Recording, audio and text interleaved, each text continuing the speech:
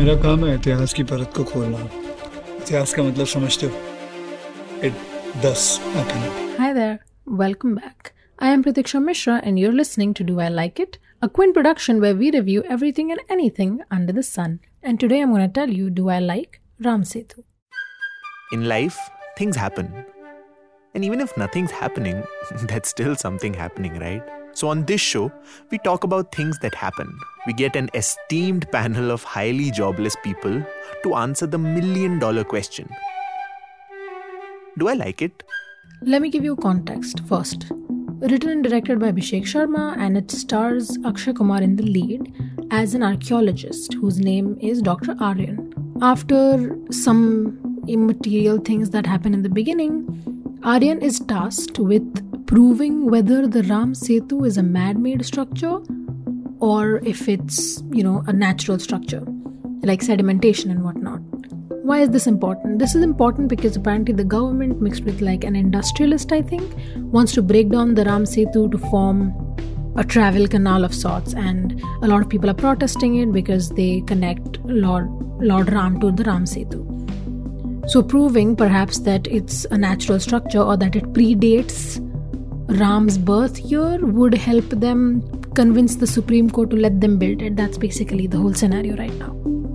Why Akshay Kumar, or rather Dr. Aryan, is perfect for this is because he is an atheist. So he's neutral in all of this. The fact that he's an atheist really troubles his wife, Professor Gayatri, played by Nusrat Bharucha, but we'll get into that later. Before I get into whether I liked Ram Setu or not, please remember that you can watch other episodes of this podcast and other podcasts by The Quint on our website, thequint.com, or wherever you get your podcast fix. From the very beginning, Aryan has this whole thing where he's like, I'm an archaeologist, I will listen to science and facts and evidence and all of this, but he's a liar. He's a liar. He turns around so fast on that logic that the film actually goes through a tonal shift in the second half. So when he and his team actually in the beginning show up in Afghanistan, where an archaeological expedition has been going on for a while, इनके पहुंचते ही they make two huge discoveries. One literally because उनके पैरों के नीचे से ज़मीन खिसक जाती है and they fall into a discovery. Did no one walk there before them, or was the sand waiting for our hero to arrive so it would fall and they'd make their huge discovery that would give them international fame? It is as if film और पूरी कायनात जुड़ गई है आर्यन को अपने मकसद के पास ले जाने के लिए, including the rest of the cast. Aryan's role in itself is pretty meaty. There's a lot going on. Akshay Kumar plays it pretty well also, very convincing. Sometimes it feels like you're watching Akshay Kumar on screen instead of Aryan, which is how it should be, but we can put that aside. None of the other characters seem to have anything to do. The women, ऐसा लगता है कि उनको ऐसे roles दिए हैं which are important and they know things and they have things to do. It's not true. There is literally a scene where a man mansplains something about rocks to the woman who plays a doctor who is a carbon dating expert. It is her job to tell them that when they bring back like sediments and rocks, how old they are, etc., whatever. She is confused between a pumice stone and the stone that they found, and a man explains to her why that can't be true. To its credit, before it becomes a WhatsApp forward, the film is actually pretty interesting. VFX aside, we'll again get to that later. The film is very interesting in the first half. जो उन्होंने premise build किया is very interesting. The film also has commentary about like religious fanaticism and the whole debate surrounding science versus faith, or mythology. Everything is going on pretty well. And then after the interval, like I said, a tone shift to just WhatsApp University.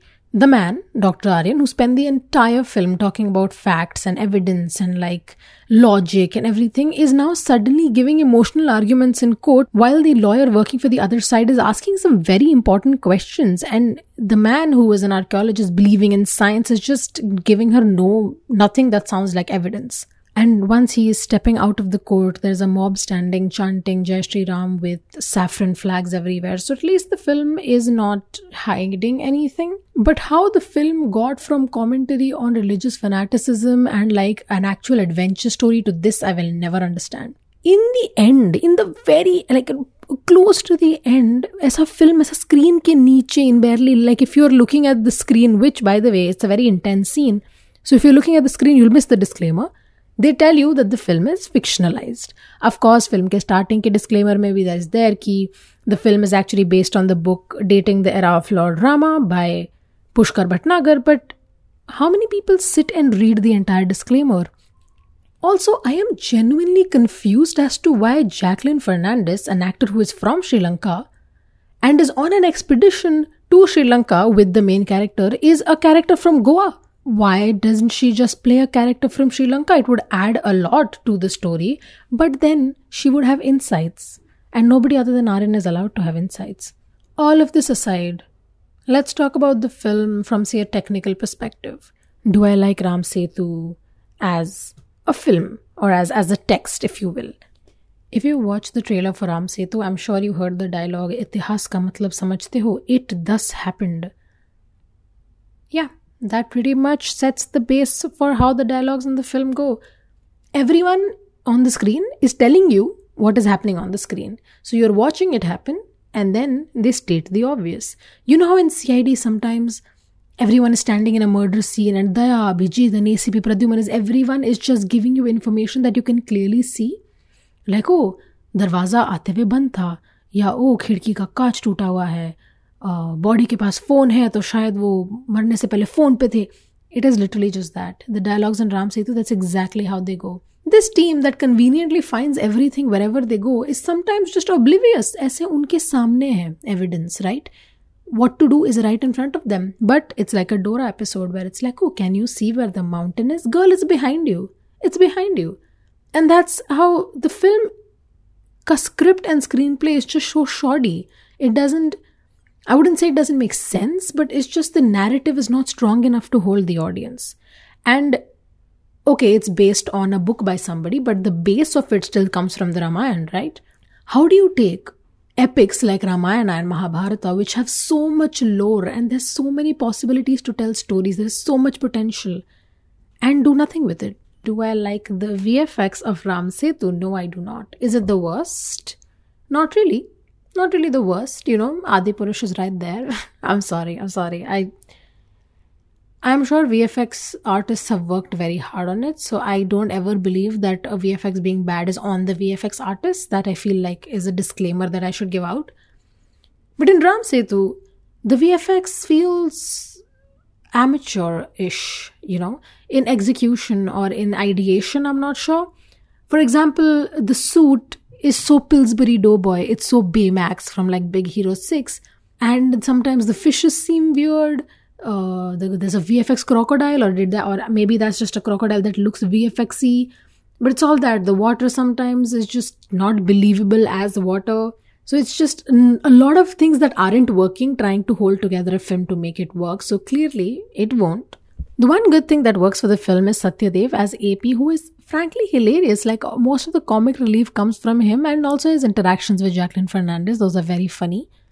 And also, his boat is named Chiranjeevi for some reason, and it's a lot. It's a lot. The suit, by the way, Mr. Baymax is also named Makar. So a lot of that is going on. If you want to look for, like, I don't know, Easter eggs for your favorite epics like Ramayana or Mahabharata, you will find a lot of them, but not much else. In the second half, or maybe in the film in general, there are a lot of loopholes also. Like, how did Aryan carry a rock up to the surface when he abandoned his suit? Or why would you take a submarine to like very low levels in the ocean without checking that you have safety? There is not a lot of logic here. So even if you're an Akshay Kumar fan or are attracted to the premise, the film is not going to give you a lot, to be honest. So to answer the age-old question, do I like Ram Setu? The first half was bearable, but the second made things much worse.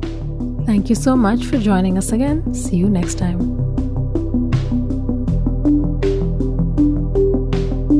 Do I Like It is a Quint original podcast hosted by Pratiksha, executive produced by Shelly Walia and Ritu Kapoor, produced and edited by Anjali Palod, written by me, Pratiksha, again, with theme music from BMG Production.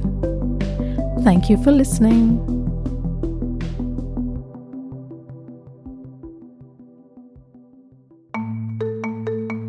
You were listening to the Quince podcast.